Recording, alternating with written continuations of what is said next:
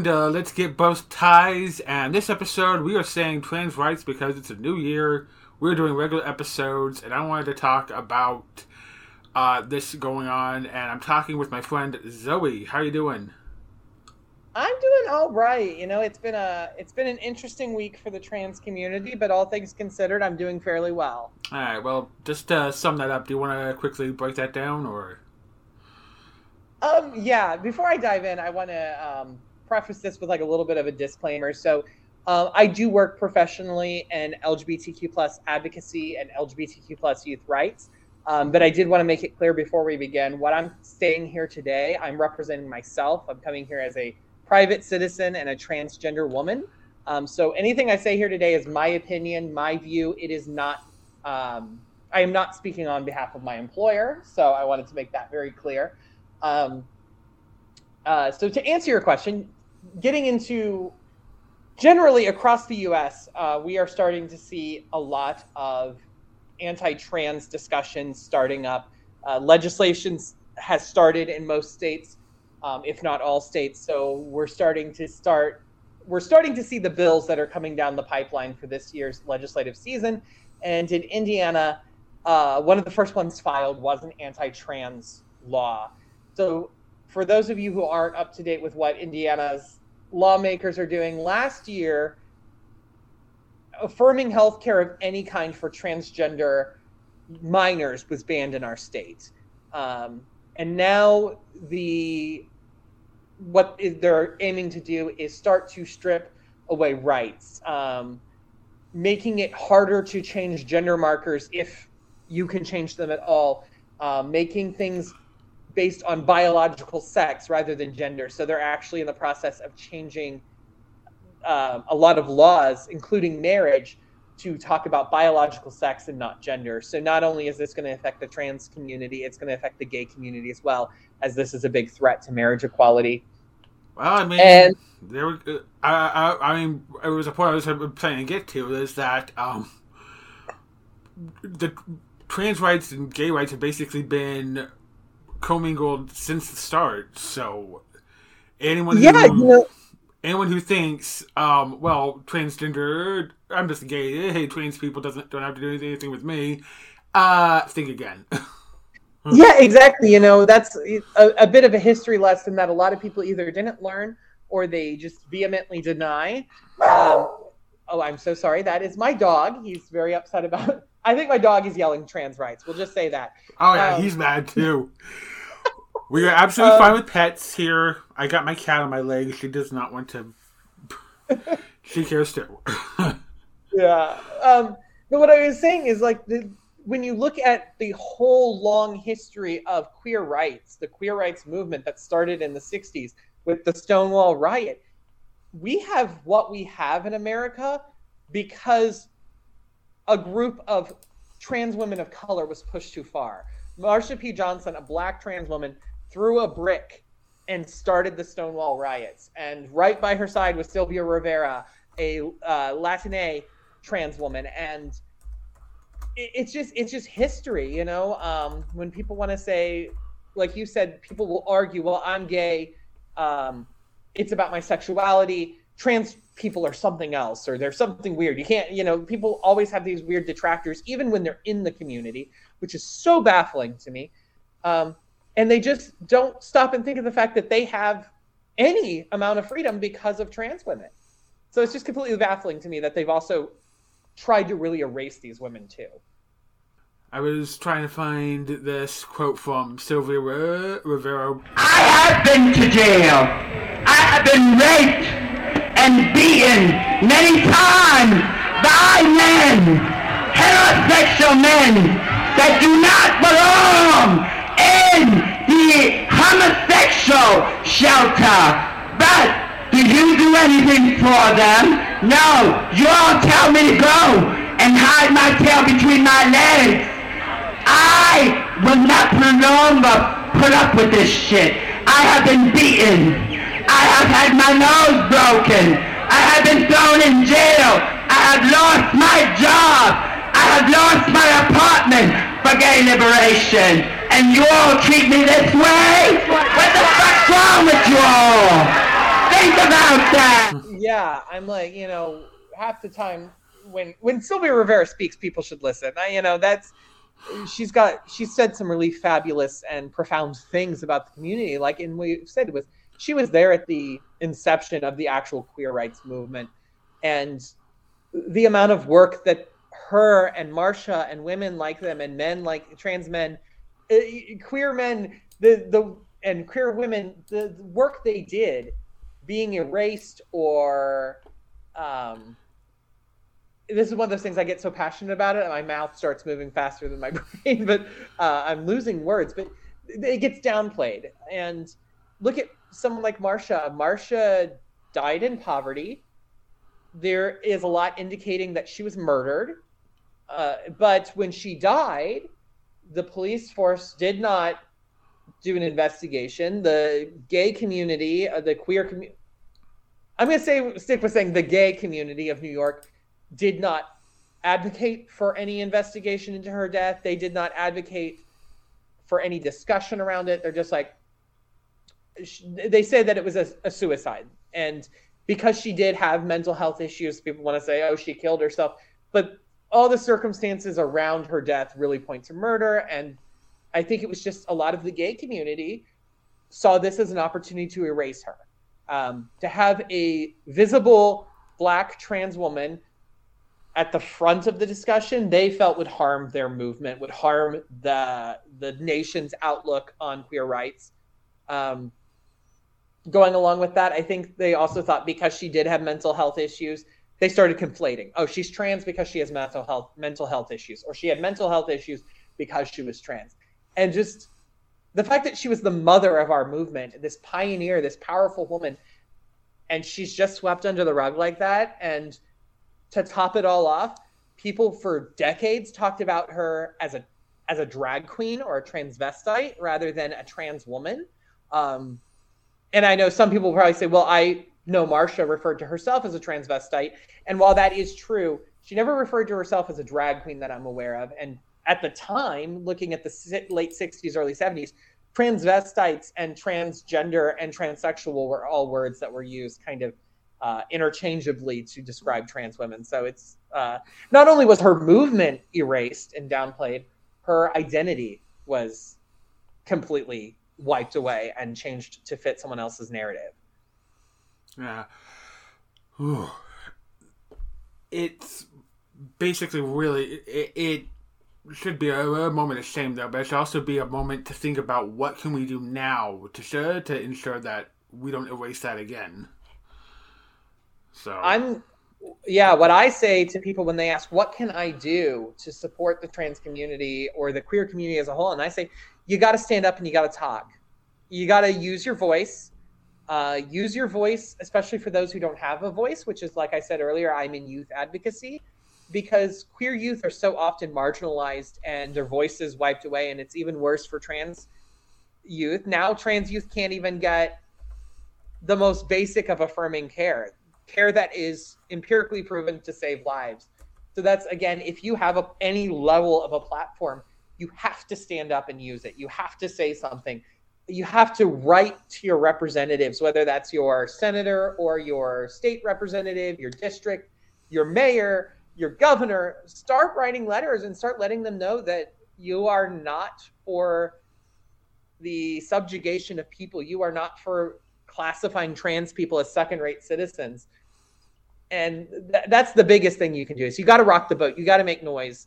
It's like that old saying, well-behaved women rarely make history. And I think when we're in these moments, well-behaved people rarely prevent disasters.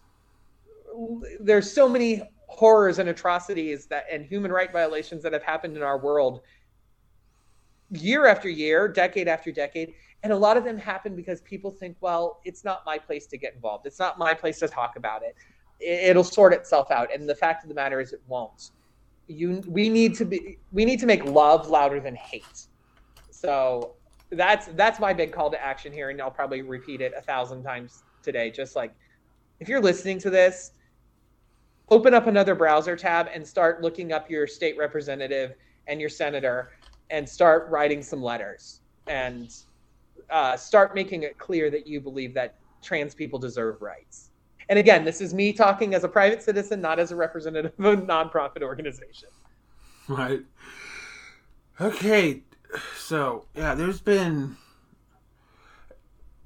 of course been the expected right-wing conversation about transgender people where it's just, at some point it's almost, they're just so, like, intentionally uninformed that it's almost laughable, but on the other hand, considering how much power they have, it's also scary. It's almost like you don't know which one to be sometimes. Yeah, absolutely. It's the kind of cultural whiplash that I feel like trans people deal with on a daily basis. You're like, someone will say something and it's so profoundly ignorant, and you're like, I could almost laugh at that. But they actually have power. You know, they could actually do something with their their misinformation is being taken as fact, and that's one of the scariest parts. It's kind of like, I see a meme a lot where it's a quote from an anti-trans legislator or just a transphobic person or some kind of transphobic thing, and the comment is just that image from the old Pokemon games that says it hurt itself in confusion, because you'll hear things say, like, people like, trans men are not women, and it's like, oh, that is actually correct. And I think I even brought this up when we were discussing Ozma a while back, you know, when people say, well, Ozma was really a woman the whole time, so, and try to use that to negate her status as a trans icon. And I feel like people talk about real women and real men, and it's like, well, trans women are real women, trans men are real men, and non-binary people are just as valid as people who fit a binary, whether it's cisgender or transgender. Yeah. I mean, do you want to talk a little bit about your own journey there? Because, you know, I mean, I don't want to dead name you, but when I first met you, you were, I didn't know you were Zoe, but. Yeah. It's, you know, like so many people, it's a life journey. I was one of those people that, in many ways, I feel blessed to have known who I was at a very young age. I remember identifying as a girl as young as 2, you know, as my earliest memories. I think I was sharing this story with someone the other day. I remember going to Walmart when I was like 3, maybe 4, and just throwing an absolute fit, kicking, screaming, and crying that I had to pick out an Easter suit instead of an Easter dress. And it's interesting because one thing you always hear is that trans people are indoctrinated, or something made them the way they are, like they suffered abuse and that somehow made them think they were trans. But for a lot of trans people, well, all trans people are trans from the day they're born. Whether it's realized or not, it's a fact. And a lot of us know who we are from our earliest memories, and it has nothing to do with sexuality.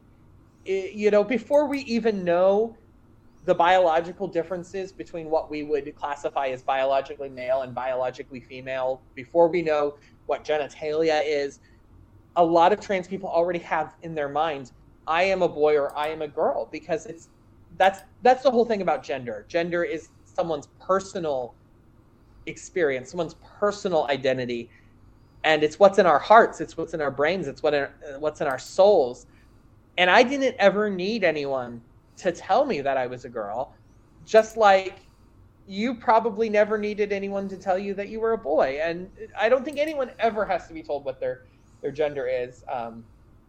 But you know, I'm starting to ramble a little bit here. It's fine. The key part was I knew who I was, and I always gravitated to the things that would be considered girly. I played with dolls, and all those other things that we think of as being traditionally feminine. I was really interested in cooking and sewing and all these domestic things, which was my own draw to, and I always like to punctuate this, like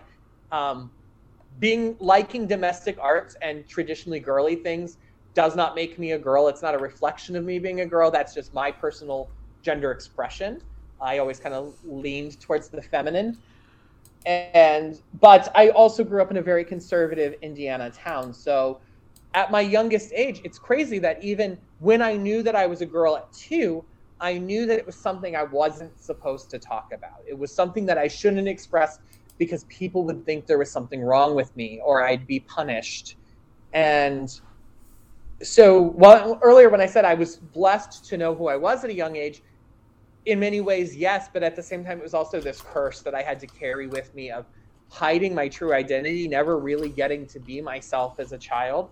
I found my own way to express myself, which I think a lot of people from my youngest ages just prescribed that to me as, well, that is a very flamboyantly gay boy, which wasn't true, but it was the safest way to, I mean, just being visibly queer in any way was not a safe thing in my hometown. I mean, we're talking, again, rural, conservative Indiana in the early 90s. So even gay wasn't safe at the time. So I had to often keep things to myself. And that was a big burden that weighed on me for a long part of my life. And so just over time, like I said, I kind of crafted this facade.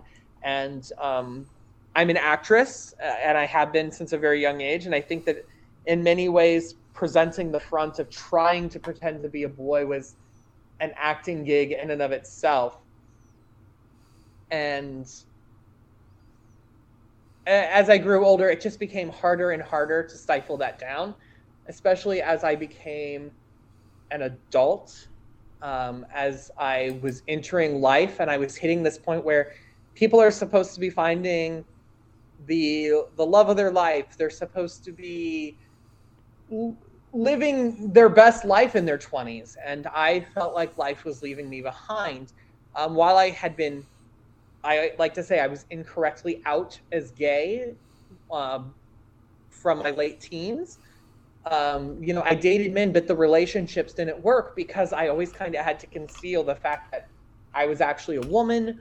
Or, when you date someone and you get to know them and you're intimately involved, that gets much harder to hide. So, I get in relationships with men and they'd realize, oh, you're a woman, I'm a gay man, I like men.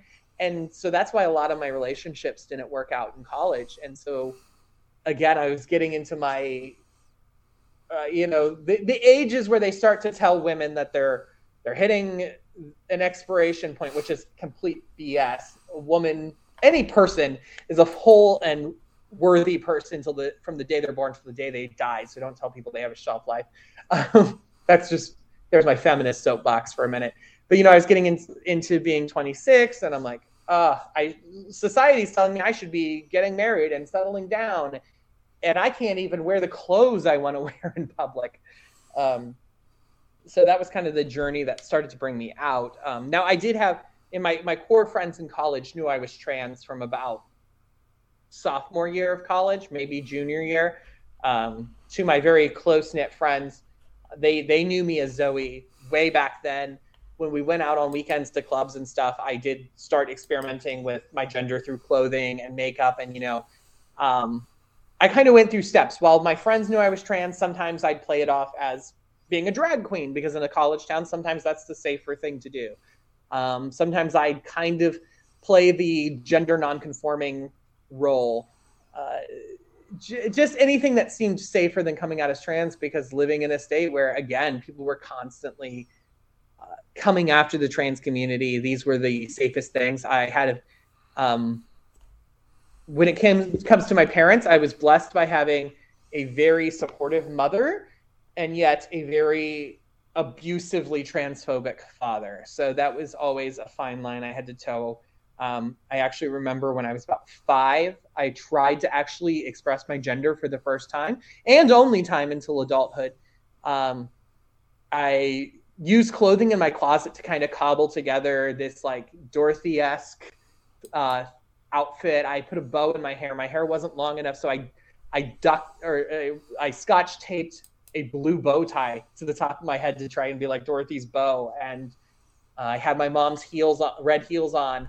And I came out being like, I'm fabulous. Here I am. Almost like this like presentational, like, look at me, world. This is who I am. And I just remember my dad beating me until I was a welted, crying mess. And that's enough to stuff anyone into the closet for quite some time. And my father was abusive to my mother, so she couldn't really protect me. she tried, and then that usually resulted in her getting beaten as well. So that's my childhood trauma that I kind of stepped back into. So going forward, and if anyone's like, why is she laughing right now? To quote one of my favorite stage and film characters who I've had the opportunity to play, Hedwig Robinson from Hedwig and the Angry Inch, as she says several times throughout the play, I laugh because I'll cry if I don't. And that was a lot of my young journey. But when I got to be about 26 and started deciding, no, I'm going to make this happen, because I had gotten to a point where I was so depressed, I was so unwell because of this weight of having to continually hide who I was. I finally just cracked and said, screw it, I'm going to be who I am. I'm out of college now, so my college funding can't get pulled because my father was a veteran, so I was able to go to school through the GI Bill, but he had the power to revoke that, and knowing that he was queerphobic, I chose never to do that.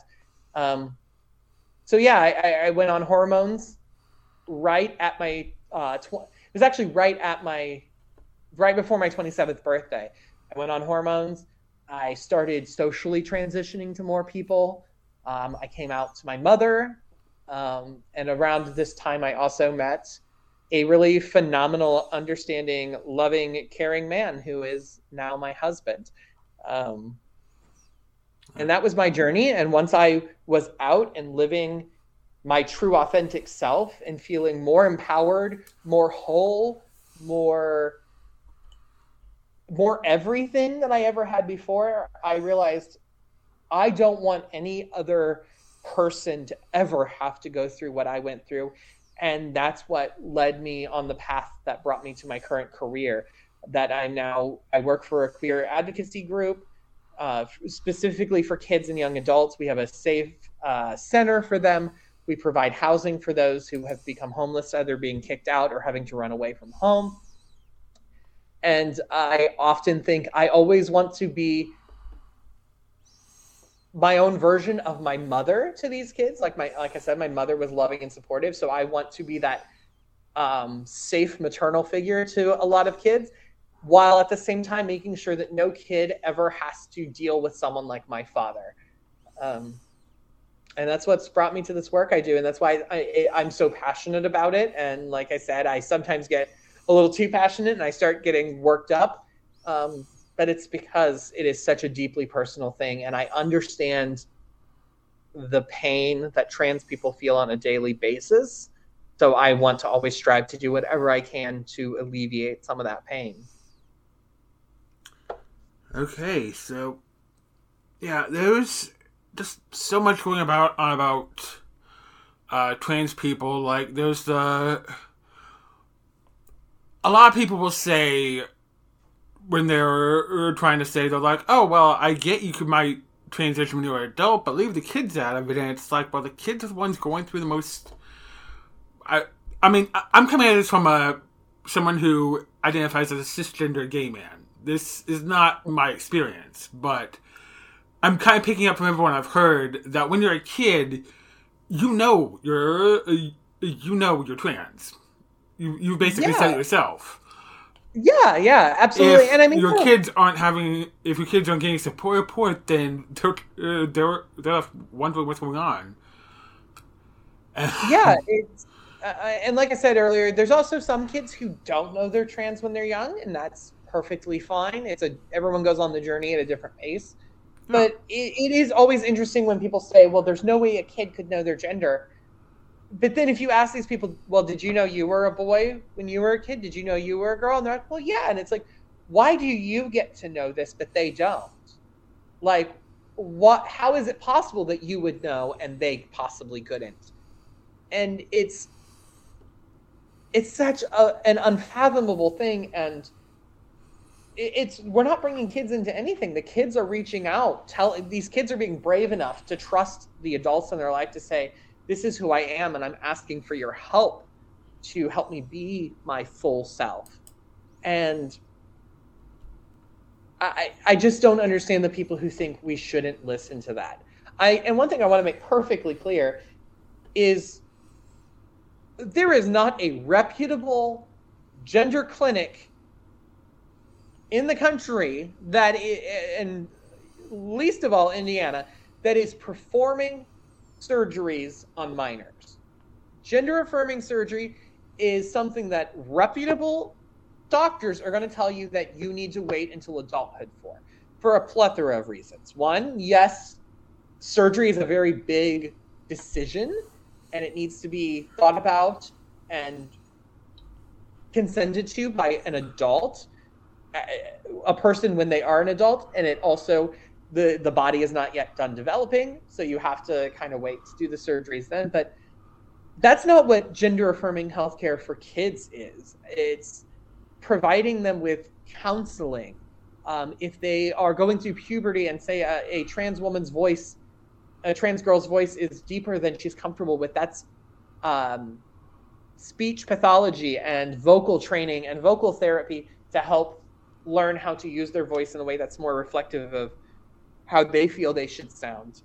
It's hormone replacement therapy or hormone blockers. More likely than not, hormone blockers are what are used until someone is at the very least 16, usually 18. And that's, hormone blockers are 100% reversible because they don't cause your body to change or develop. They just hold off the development that would happen through puberty. And puberty is a stressful time for any kid. And to go through it and have your body changing and becoming more and more unrecognizable to you, more unlike yourself, it's a traumatizing thing. It's a very hurtful thing to experience. I remember when I went through it. Puberty is that thing that, it's that transition from childhood into adulthood. And so if you are born and assigned biologically male at birth, when you go through puberty, there's suddenly traits that are distinctly more manly that you didn't have to worry about as a child. And that adds a whole new level of distress and gender dysphoria.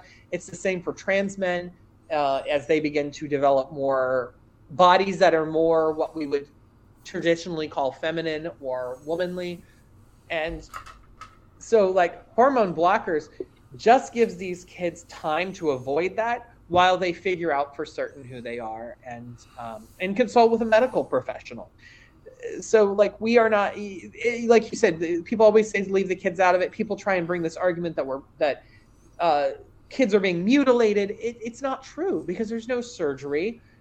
Even if they're on HRT, that can often be backtracked with medication.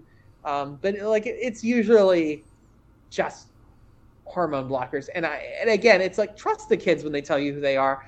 They're in their bodies. They're in their own heads. You're not. So just listen to them. And if you're not willing to extend a helping hand, just sit down and shut the hell up and let them live their life. Let their parents decide what is right for them. That's another thing in Indiana legislation I always hear. Parents' rights, parents' rights, parents' rights. And that was being thrown around a lot last year because there was a group of parents. I don't want to give them a platform, but I will call them out. They are called Purple for Parents. And they were trying to pass a book ban. And they want to ban everything that does not fit with their life ideals. So that includes anything that mentions queer people. It includes anything that's not inherently Christian. It includes things like the Diary of Anne Frank. So they're banning these books because they're saying it's their right as a parent to choose what their kid is reading or seeing. But then just a week later, when there's a hearing about trans healthcare, suddenly the parents who are supportive of their trans kids have absolutely no right. They're being told they don't know what's right for their kids. So it's kind of like that fun little thing of watching hypocrisy at play nonstop. Yeah. So yeah, we're not bringing the kids into it. The kids are asking us to get into it to help them. Yeah. And, the thing is that people are like, oh, well, what if it's just a phase? Well, what if it is? You let the kid play it out. And if it turns out to not actually be there, then they won't transition. Yeah, and that's exactly what the hormone blockers are for. If a kid is getting to be about puberty age, and they're like, I don't really know for sure if I am what I was assigned at birth. The hormone blockers buy them some time to figure it out. But I feel like the majority of kids figure it out way before puberty. And then once puberty hits, and your body starts telling you more things, that's when you really start to know. And like you said, what if it is a phase? Well, then it'll just change. Like, we're not giving them surgeries. They can change, and it's okay for them to go back and forth. It's okay. Some kids may think they're trans and then discover they're non-binary. Actually, a medical study, I can't remember what university did it, but it was brought up actually as evidence in support of trans kids at the legislative season last year. Of all the kids I think it's like, if 100 kids start transition, only 10 will detransition. And about 2 of those 10 do so because there is pressure on them from the outside to detransition. And then the other 7 were found to discover that as they were going through transition, they discovered that they were non-binary. So they stopped transition to pursue another route to their gender expression. So, there's no harm in letting kids explore their identities and explore who they are. And, going with these phases, people always say, I hear these such fallacious arguments that, oh, I was a tomboy as a child, and I am horrified to think that if I had been a tomboy in this day and age, they would have forced me into being a boy. No one's doing that. It's perfectly all right to be a tomboy. It's, there are people who are more masculine presenting that are just butch lesbians. All valid. Gender expression isn't black and white. No one's forcing anyone to transition. People also argue, well, I thought I was a dinosaur when I was 4 years old. What if I wanted to transition into being a dinosaur? And it's like, no, you didn't think you were a dinosaur. You pretended to be a dinosaur. It was a make-believe fantasy scenario, and even young children are aware of what make-believe is and what pretend is. Whereas trans kids, it's not make-believe. It's not a game. It's not something that they toss off 10 minutes later because they're bored with it. The argument I always hear is like, did you look in the mirror and cry because you didn't have a tail? Were you saddened that you didn't have claws and scales or feathers or however you imagined a dinosaur to look?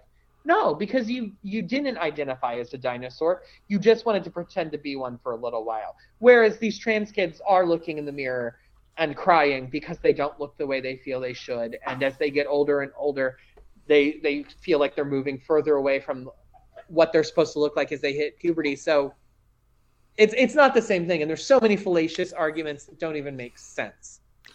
Oh boy. So yeah, that's basically the attack helicopter joke that they keep going back to.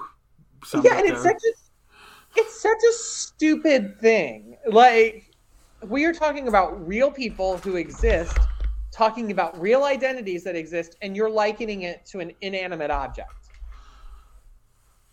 It's just stupid. It's staggeringly stupid. Yeah.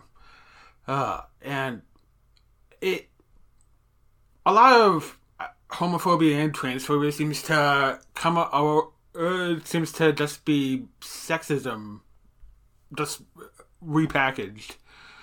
Oh, yeah. Yeah, I would very confidently say in most cases transphobia is misogyny with a few extra steps, or sexism with a few extra steps. Because while society is generally not kind to the whole of the trans community, trans women get it so much worse than trans men.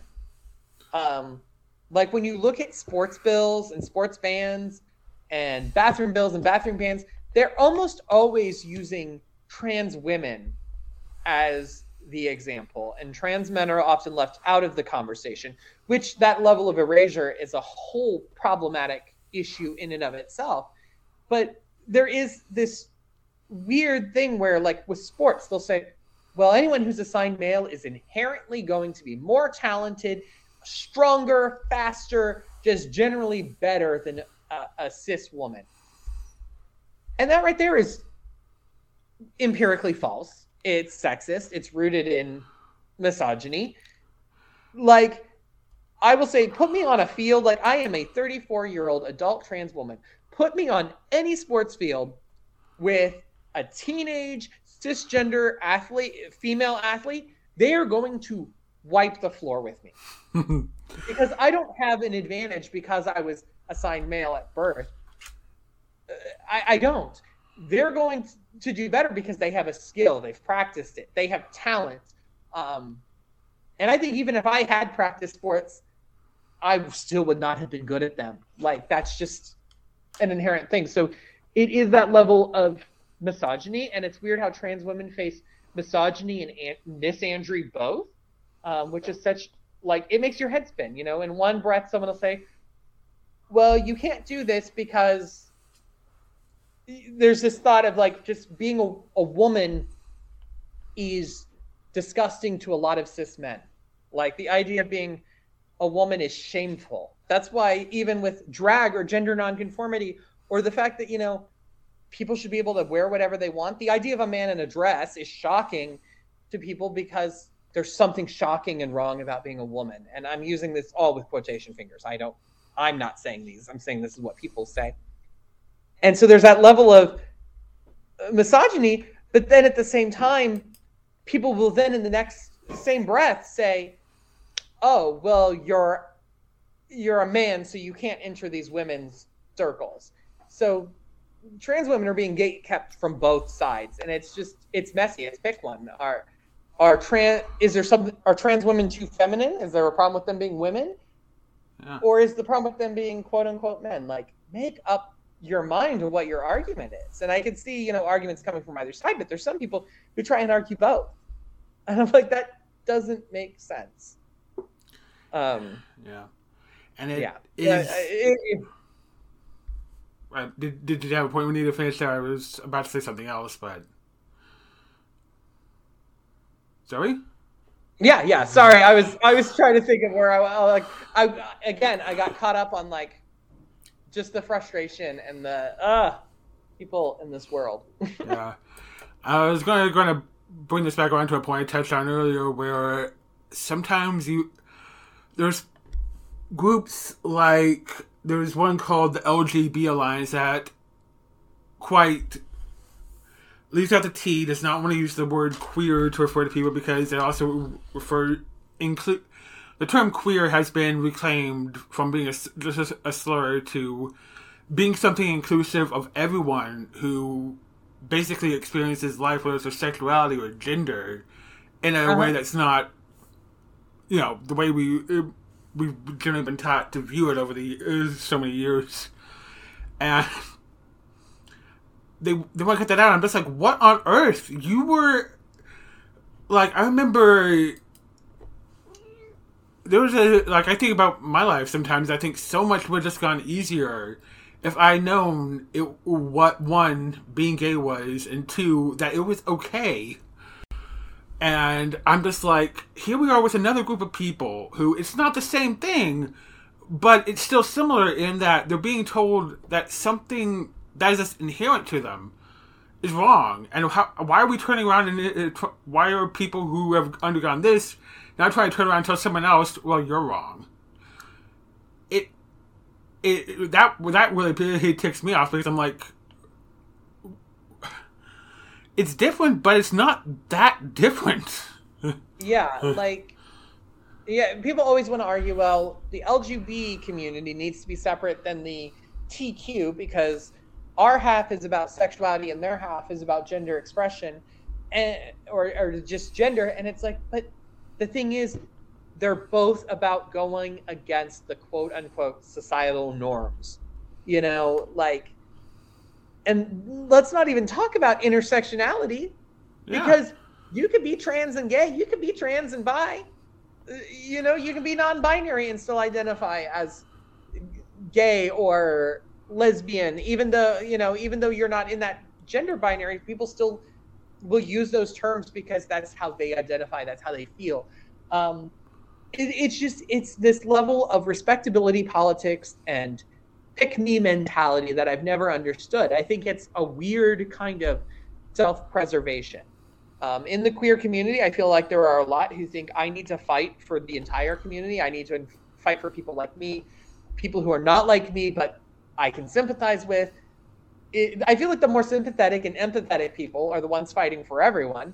And then you got these people who say, well, cut the trans and queer people out. It's just about us gay. It's that self-preservation that they want to signal to the cis-het world. We're respectable. We're not like the others. Pick us because we're not the loud, noisy ones. We're not the ones making waves or rocking the boat. And it's completely baffling that people will throw their own community members under the bus. Yeah, and I listen to this podcast called Utah Outcast, and sometimes they bring the subject up, and they say, hey, you get rid of one group of people, we're going against the wall next. Exactly, and that's one of the things that I'm screaming about with this current Indiana legislation is that, yes, the bill topically is very clearly aimed at trans people, but when you actually start to dig into it and see where they're going to roll back marriage equality by saying marriage is between one biological male and one biological female as assigned at birth, well, you may think it's not important to stand up and fight for trans people, but once that bill passes and suddenly your same-sex marriage is nullified, then you're probably going to be feeling like, maybe I should have said something. Yeah, because to talk about marriage equality, it's not quite as assured. Like, I talked with Paul Dana about this on the first episode I recorded well over a year ago, but at that point, we kind of got a little shaken up over because Roe v. Wade had been overturned, and well, they said marriage equality. Sam Thomas said he wanted to look at marriage equality again next. So, yeah, and it's very real. It's happening. Like, people are already trying to take that right away. It's just a shame. I mean, we haven't even had that right federally for a decade, and we're just backsliding, and it's terrifying. And it always brings me back to that old saying, it shouldn't have to happen to you for it to matter to you. Right. And just the level of people not even really trying to seem to want to understand or want to help each other, it's completely baffling to me. And going back to the term queer, so many people reject it, which I get. Like, some older generations, they reject it because it was a slur in their day, and so I definitely understand why they might avoid it. Personally, I love thinking of all people, whether they're lesbian, gay, bisexual, transgender, non-binary, some combination of all of those things. I like to think of us all as the queer community, because when we say queer, we're tying us together by what binds us, what makes us common, what we have in common, I mean to say. But when we say LGBTQ plus or LGBTQIA, while I understand the original intent was we were going to list these together to show that there's multiple facets to the community, it almost seems to punctuate the differences. Because I've also heard, I once heard a gay man go on a complete tangent about how it should be GLBTQ because gay men matter more than lesbians somehow. And he had no real valid argument to back that up. That also erases a really important thing. If you actually look at the historical terminology, the G came before the L initially, but it changed during the AIDS crisis when gay men were dying from AIDS and the world was turning a blind eye. Many lesbians, and especially lesbians in the healthcare profession, are the ones who step forward to help, to take care of these people who were affected by this horrible disease that the government was doing nothing about. And so as I understand it, and I've heard it described to me this way by queer historians, that's when the L came first, because the lesbians were putting other people first in that time period. But I really don't think the order should matter. I don't think there's a hierarchy in the queer community, but we always do kind of see LGBTQ almost entirely represented. When you say LGBTQ, you can almost bet that the face of it's going to be white, cis gay men. Whereas when you say queer, sometimes the faces that spring to mind are going to be faces of color, people who are gender diverse. And I'm concerned by how upset that makes people. Talking about the term, and you know, people can't even agree what the Q stands for in LGBTQ+. I was talking to a guy at a Pride function over the summer, and he's like, well, we shouldn't call it queer. He was like, well, you know, and I said, well, you know, the Q in LGBTQ, you know, that stands for queer, although some might say it stands for questioning. He's like, no. He's like, the Q stands for questioning. We gave that to you.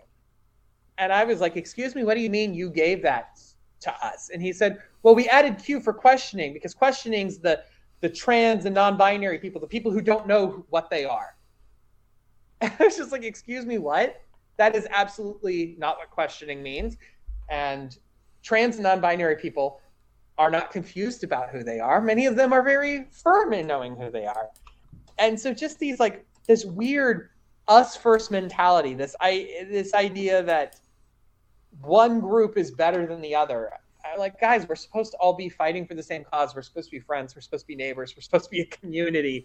Let's act like it. Exactly. Oh, man.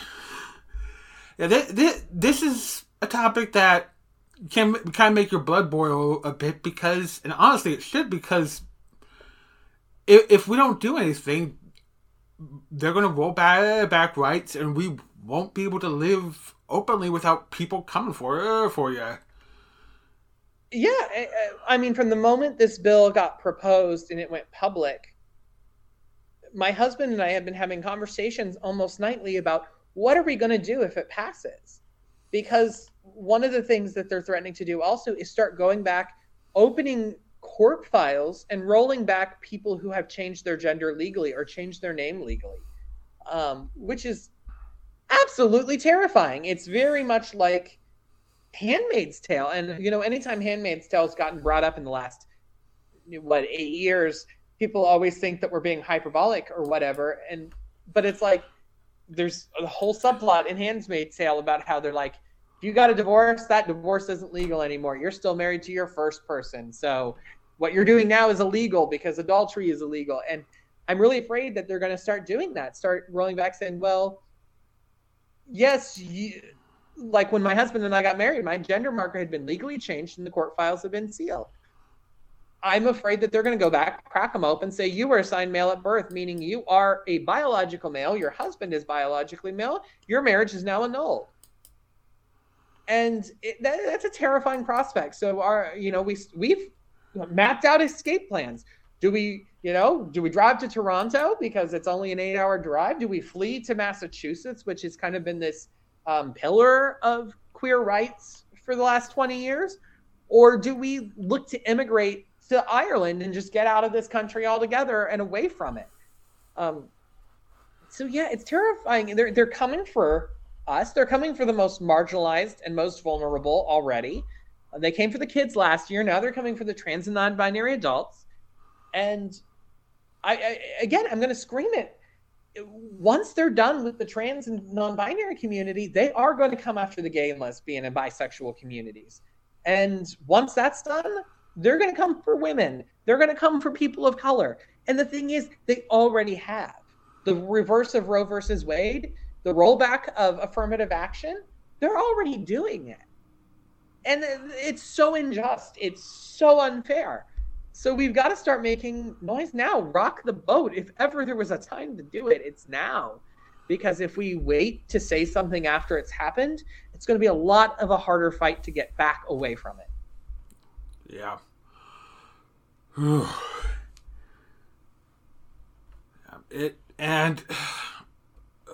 It's not going to be like, I don't know, what's a movie where someone's taken over and then they fight back and then yay, everything's happy again. It's not like that. Yeah, what is that, Star Wars? Well, I was going to say Star Wars, but now we've almost like Star Wars is almost a good one because they did the sequel trilogy where look what happens. Almost the same thing happens again. It is very much a cyclical thing, and we've seen that in history. We get rights, they get taken away. We get rights, they get taken away. But we've somehow reached this point in American history where we're not heeding history. We're not looking back at what's happened in the past. We're not even looking what happened 7 years ago. The fact that I was going to say if I can get political, but people already think human rights is political, so I'm just going to go there. Like, the fact that there are people totally willing to vote for Donald Trump again when he's already proven himself to be a traitor, a maniacal human rights violator. We don't even hate the history that happened 7 years ago. Why are we going to look at the history from 70 years ago or earlier or later? History repeats itself, and it's really feeling like America's doomed to repeating the worst parts. Those who don't learn their history are doomed to repeat it, and those who do learn their history often wind up screaming as everyone else grabs the steering wheel. Yeah, exactly. And I mean, the fact that we are America is often held up as this pillar of the free world, the modern world. No, it's America is definitely 3 third world countries in a trench coat trying to masquerade as any kind of modern. Like, when you look at countries that are much smaller and even much younger and are still doing much better with human rights than we are in America. Like, look at a lot of the small countries in Europe. Look at Ireland and the Nordic countries. A lot of them have been on the cutting edge of progress for decades, and America just seems to be falling further and further apart. But somehow we are still looked at as that big icon of the free world, which I think is absolutely fake and false. Yeah, pull the curtain back. Exactly. Because let's get both ties. We are basically sister podcasts to Word Podcast of Oz, and we just cannot help but mention Oz almost every episode. I mean, yeah, and I mean, we had it sorry, I'm getting myself all worked up again. But what I was going to say there is, you got to reach into Oz because Oz is very reflective of the human condition. Parts of this conversation have paralleled when you and I talked about Ozma last year. So, yeah, I absolutely dip into Oz because it just makes sense here.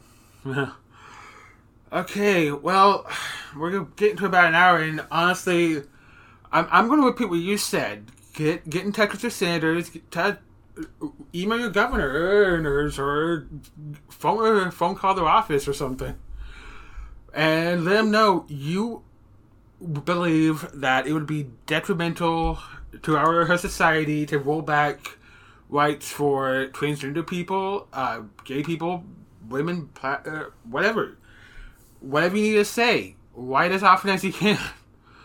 Yeah. And you never know. I have this little story where Billy Long was, I think, my senator. I'm not sure if I still am because I moved to a slightly different... I moved like a few streets over, and now I'm in a different voting section entirely. Because welcome to America. And I wrote to Billy Long about healthcare and used my coworker I had who actually straight up died because she couldn't get good healthcare. And I thought, okay, well, he's a Republican. He's probably not going to even care about what I said, but at least I said something. And then I see this thing that says Donald Trump wants to know why Billy Long isn't towing the party line. I'm like, what? Yeah, I'm not going to claim that I did that, but if enough people like me were speaking up, good. Yeah, and it's interesting when you do see like someone who does kind of flip on an issue. Last year in the legislative season, I actually saw a couple of Republicans vote against trans healthcare bans because one person in the hearing testified. She was I can't remember actually if she was a senator or a representative, but she testified the fact that her family had just lost a member. It was a niece of hers who came out as a lesbian. The family rejected her, and she took her own life. And so I hate that it takes something horrible like that to make people realize, but that's why we really got to just like start writing letters and talking to these people and making them see the other side with these very real things that happen because of transphobia and homophobia and queerphobia in general. Yeah. So yeah, people, again, rock that boat. Senate and House hearings are public. A lot of people don't know that. You can go to your state house during a hearing and sit in the gallery and watch the whole thing unfold. In most jurisdictions, actually probably all jurisdictions, I'm not a lawyer, so I won't speak for certain, you can apply to testify at a House or a Senate hearing. So you can go and give your personal testimony and experiences and stories to help influence these laws. So yeah, now's the time to be loud and make it happen. Maybe writing a letter will yield results like Jay just said. So yeah, let's hope that we can change their hearts without them having to go through something heartbreaking, like experiencing the loss that queer people and the families of queer people do on an almost daily basis. Okay. So yeah, go look up your address and find out who you need to contact and do that. So, are there any, considering our whole conversation here, are there any resources or, books, podcasts, videos, movies, documentaries, anything you want to recommend that people look up? Oh, wow. There are so many. A really good resource is the Trevor Project. Now, a lot of people have heard of the Trevor Project and know that they do anti-suicide work. They have a suicide hotline, a teen crisis line. And a lot of people think that's the core of what they do. Well, that is the core of what they do, but they think that's all they do. The Trevor Project actually does have several resources for parents, business owners, teachers, really any person who needs to learn how to be a better ally to the community. The Trevor Project offers those resources, as does GLSEN. For those who aren't familiar with GLSEN, that is an acronym, so it's actually GLSEN, as well as the PFLAG, PFLAG. All those three organizations do have resource pages that will direct you to life-saving resources, educational resources. GLSEN has a lot of talking points. So if you work in media or public relations, I do highly recommend checking out GLSEN because they will help you to talk and speak competently about these issues. Also, just look in your general area. Find out if there is a queer community center or advocacy group in your area, because they can probably more than anyone else help you understand what's going on in your state and educate you on those matters. If you are in Indiana, I'll do a plug for a really great organization, Indiana Youth Group, indianayouthgroup.org. There's a lot of resources there for queer families, queer parents, queer kids. Also a great way to stay on top of what's going on in the state. So if you're a Hoosier, I recommend checking them out. If you're in one of the other 49 states, just look for advocacy groups in your area, because the more you can zone in on what's happening in your state and your towns, the more work you can do on your level and make that progress. But obviously you also want to be aware of national issues. So that's where like Trevor Project and GLSEN and PFLAG will really come in handy. Okay, so, well, I always ask people if they want to drop their social media handles, if they're ways they want people to connect with them if they want to. So, you got socials? I do. So yeah, I rarely get asked this question on a personal level. So yeah, if you're listening and you're like, hey, I want to talk to her more, I'm really easy to find on just about any social media. If you just search my name, Zoe O'Halan Byrne. Believe it or not, there are not a lot of O'Halans in the U.S. Good old antiquated Irish name. So yeah, if you look me up on Facebook, Instagram, or Twitter. Well, I don't really use Twitter. I refuse to call it X. I don't really use them anymore. So that's probably not a good spot. But Instagram or Facebook, feel free to send me a friend request, send me a message. If you just need someone to talk to or someone to direct you to resources or help you navigate to resources for queer people in your area, feel free to reach out. I'd love to help out any way I can. Right. And maybe I should mention this earlier, but if you have a trans person in your life and you might have just recently met them and you're not sure what to refer to them as, number one, if you knew them by another name before, go with the name they're going by now. That's using a name they were going with before is called dead naming. That's not cool because you're not respecting their actual identity. And if you're not sure about what pronouns to use or how to refer to them, talk to them privately and don't do it in front of other people because it can get a little awkward for them. I know recently someone was dealing with a trans person and kind of brought up the fact that they were trans and that this person used to be another gender in front of people, and basically they were then surprised when the person told them afterward, "You made me really uncomfortable there." Yeah. So yeah. The best way to do it is model it on yourself. If you meet someone or you've met someone before and maybe you don't know what pronouns they're using now or you've forgotten, the best way to do it is, say, "Oh, hi, my name's Zoe. My pronouns are she, her. What's your name and pronouns?" Do it for yourself and then request it, because then it's making it just commonplace. Even if you're cisgender, sharing your pronouns makes it easier for trans and non-binary people to do it because it's not a thing. If everyone's doing it, it's not a scary outing thing. Yeah.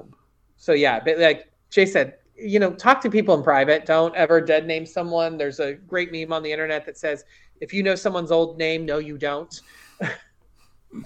So yeah, just be polite and conscientious and have respect, and that's the best way to approach anyone. Yeah. Okay. So thank you very much, Zoe. I think we had a really good talk here because I know that I'm more focused on celebrating her talking about stories people enjoy, but I'm like, and there's space for that, but we also need to talk about very important issues, especially the way things are going now. So I really wanted to have you on to talk. I mean, I do know other trans people, but not a lot of them are super comfortable with being on podcasts right now. So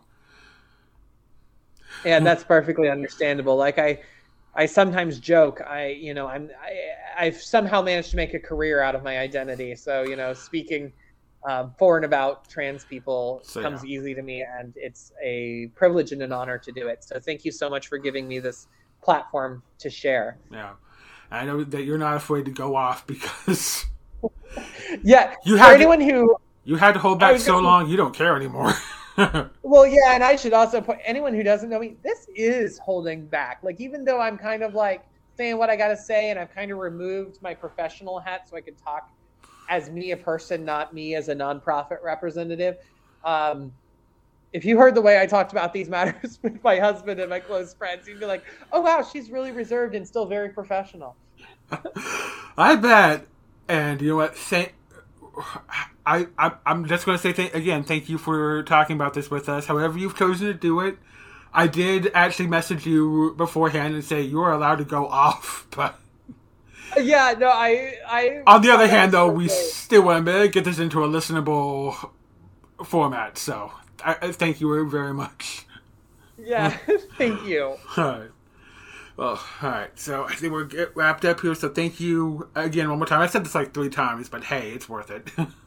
I always have the policy you can't show too much gratitude. Right. So, but yeah, I really appreciate you giving me the platform, because I don't often get to talk about this on a personal level. I usually have to do it for work and keep a very professional mindset and follow a script. I mean, I write the script, but I still have to follow one. So just kind of being able to talk and share in more of a conversational way was actually pretty refreshing for me. Okay. Well, I'm glad we got that, and I'm glad that it was a good time for everyone. Yeah, absolutely. Except my cat here, who's just bit my arm because she doesn't like that it's moving so much. All right. Well, you take care of yourself, and Well, thank you. You too, and stay warm. I don't know what the weather's like in Missouri, but we've had like semi-blizzards out here in Indy. Well, my laptop here is saying it's 1 degree outside, so Okay, so you guys might actually be colder than us.